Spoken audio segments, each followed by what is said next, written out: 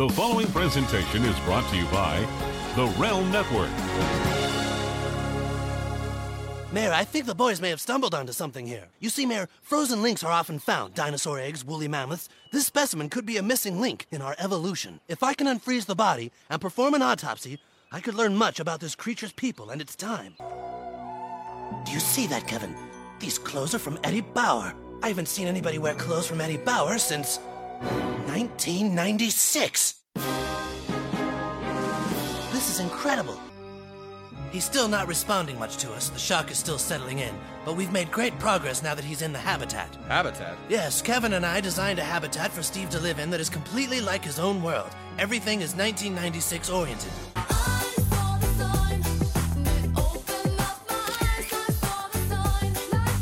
As you can see, the Iceman is listening to Ace of Base, which was a very popular group during his era. Their primitive drumming soothed his people's tempers. Here we see the Iceman trying to gain internet access on the computer. The internet was still not very big in his time, so the web frightens and confuses him. It's okay, he can't hurt you. This is one-way glass, he can't even see us. What would it be like to wake up 5 years into the future? How about 20 years? 50? A century? How would someone from the past get along in our present? The theme of being frozen in time and waking up years later has been a staple of fantasy and science fiction, but oddly enough, very few of these stories actually dwell on how these people adapt after waking up. On this episode of ARC, I'm going to go over the more famous characters in entertainment who've woken up in an unfamiliar future, from Rip Van Winkle to Austin Powers. Also, I'm going to give my review and commentary to the latest movie to feature one such character, Captain America, the Winter Soldier. This is ARC. God bless television. To the movies, to good movies, to every possible kind. I am the danger. I am the one who knocks. Is that a hair gel? Loud noises! There's no crying in baseball!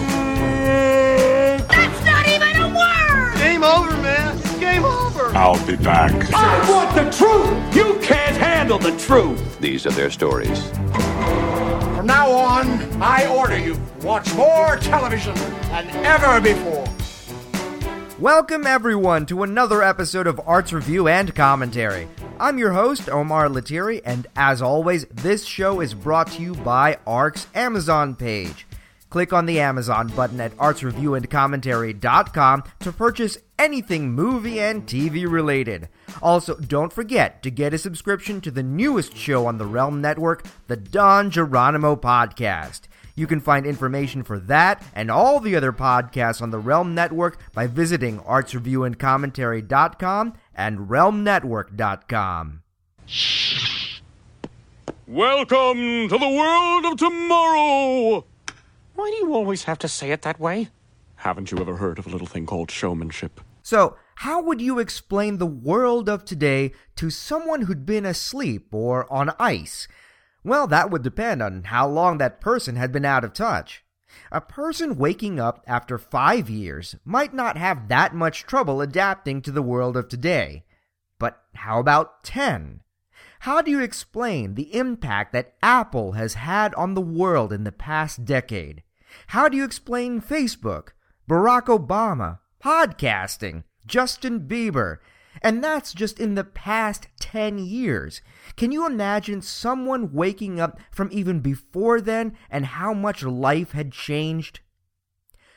Washington Irving touched on some of those themes in his short story, Rip Van Winkle. For those who aren't familiar with the story, Rip Van Winkle takes place near the Catskill Mountains of New York near the Hudson River, when New York was still a colony of the British Empire.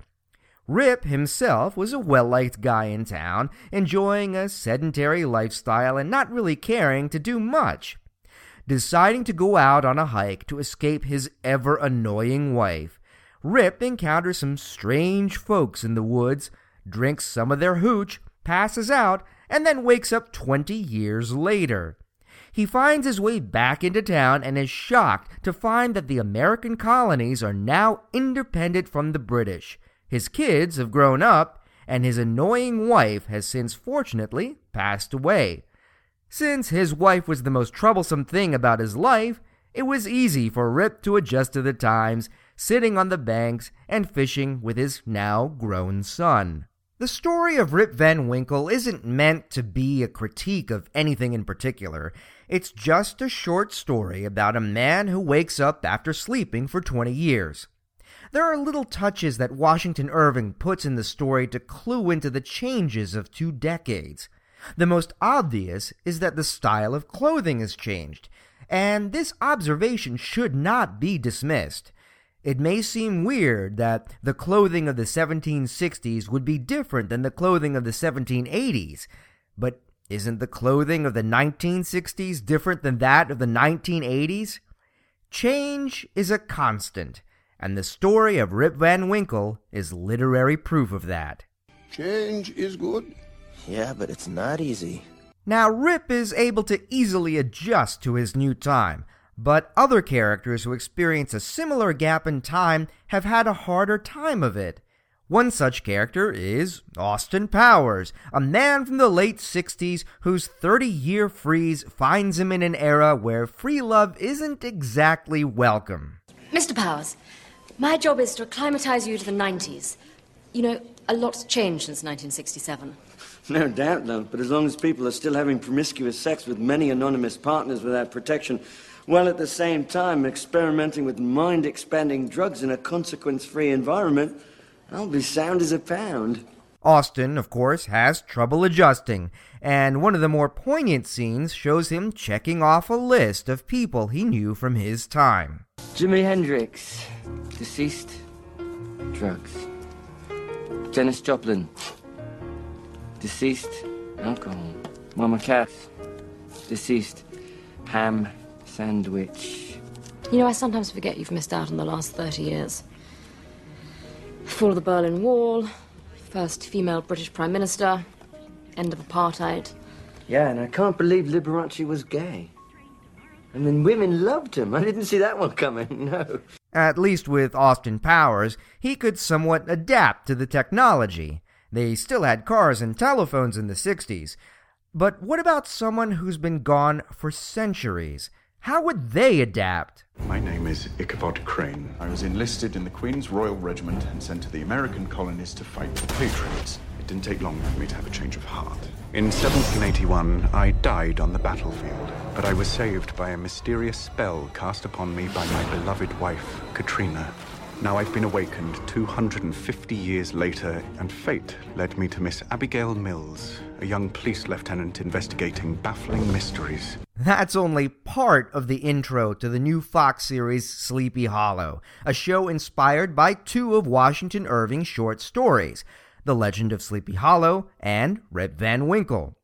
The character of Ichabod Crane doesn't have much time to appreciate the craziness that the 20th century has to offer, because the show is much more concerned with the action and horror of the coming apocalypse. There are those clever moments when Ichabod sarcastically comments on the present, like how the taxation of today is greater than that which caused the American Revolution, but those moments are few and far between.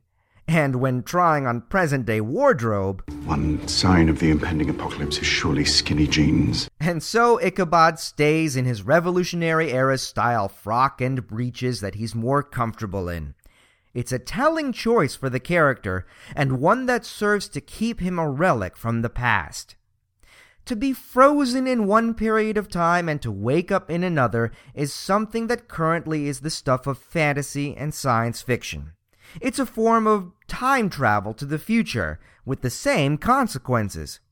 Because these consequences are entirely fictional, we play fast and loose with the possibilities, not realizing that some of us are doing that right now. Whenever we get uncomfortable with the changes that the world presents us, we surround ourselves with our keepsakes and mementos from the past, whether it be furniture, photos, or especially music. Some of us pine for the times when life seemed simpler, but they were only simpler because we had less to worry about. And before you know it, the world has changed, and we don't know how to adapt to the craziness around us. Believe it or not, the experiences of characters like Rip Van Winkle and Austin Powers are why I never put much stock into arguments about what the Founding Fathers would think about our country today. First of all, it's a non-issue, because they're all dead and they can't come back to life. The thought of George Washington rolling in his grave because of whatever Bush or Obama did is the dumbest thing anyone can say. And yet, people continue to use this train of thought as if it had some legitimacy in the real world. But even if it were possible to get insight into what these men were thinking, how would they be able to relate to things today? I was once on the telephone with Blockbuster Video, which is a very old-fashioned sentence.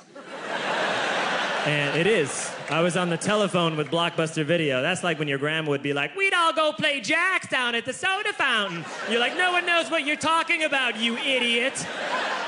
Picture, if you will, a black woman driving her car through a McDonald's drive-thru, talking on her Bluetooth to her husband at the other end, wanting to know if he wants bacon on his quarter pounder. Now, imagine Benjamin Franklin witnessing that woman for the first time. How could he possibly comprehend what he's seeing? His head would explode.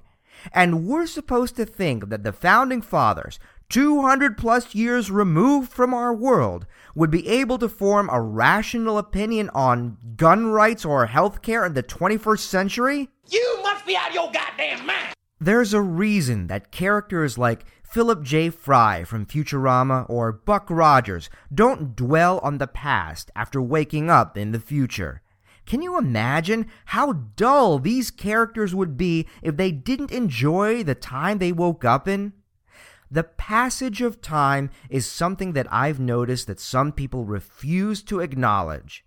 How often do we see Facebook posts of people feeling old because someone younger doesn't recognize an icon of a previous era? How many people get annoyed when they don't recognize the icons of this era? Don't these people see that there is no difference between ignoring the present and sleeping through it? You've been asleep, Cap, for almost 70 years. When we come back, my review and commentary on a hit movie featuring a character who slept through much of American history, Captain America: The Winter Soldier. He spent years pushing the corporate suits, their rules, and their laws to the edge. Wait till you hear what he's like when he makes his own rules. The Don Geronimo Show. Discounted yearly subscriptions still available. Also available in quarterly or monthly packages. And I'll see you there. The Don Geronimo Show. Tomorrow and every Monday through Friday from 3 to 5 Eastern, noon to 2 Pacific. Live right here on the REL Network. You do anything fun Saturday night? Well, all the guys from my barbershop quartet are dead, so no, not really. Coming up on the drop zone, Cap. You know, if you ask Kristen out from statistics, she'd probably say yes. That's why I don't ask. Too shy or too scared? Too busy. Is he wearing a parachute? No. No, he wasn't. Captain America: The Winter Soldier picks up about 2 years after the events in 2012's The Avengers. Chris Evans returns as Steve Rogers, a hero from World War II, revived in the present day, now working as a covert agent for S.H.I.E.L.D., the international espionage and law enforcement organization. This version of Captain America was introduced back in 2011's Captain America: The First Avenger, and while this is the third movie that Captain America has appeared in, it's the first one to address Cap's adaptation to the present day. It may come as no surprise to those of you who know me that I liked this movie a lot. But I didn't like it simply because it was a superhero movie, but because it took a superhero and placed him in a storyline that is very politically driven. It takes the seriousness of the Bourne movies and ejects the energy and explosiveness of the Bond movies. While Chris Evans does a terrific job playing Steve Rogers, each of the supporting cast members has their moments to shine.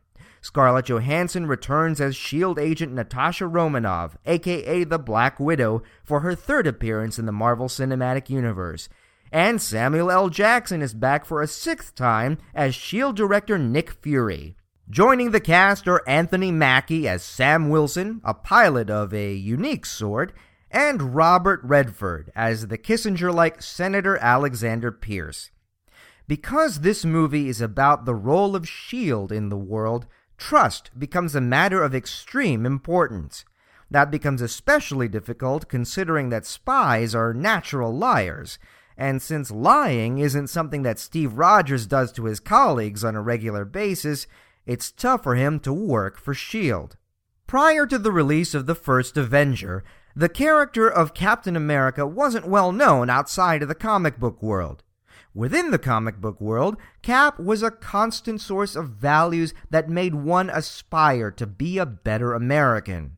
The first Avenger successfully translated that from the page to the screen, but Captain America the Winter Soldier shows Steve Rogers not as a constant, but as a man who looks for the good in any situation. He isn't afraid to criticize the era he came from, nor is he afraid to express his discomfort with the surveillance of today. We're going to neutralize a lot of threats before they even happen. Thought the punishment usually came after the crime. Now think about that statement Cap just said. It's not a statement that someone from the 1940s would have said. Certainly not someone who tried time and again to enlist to fight in World War II.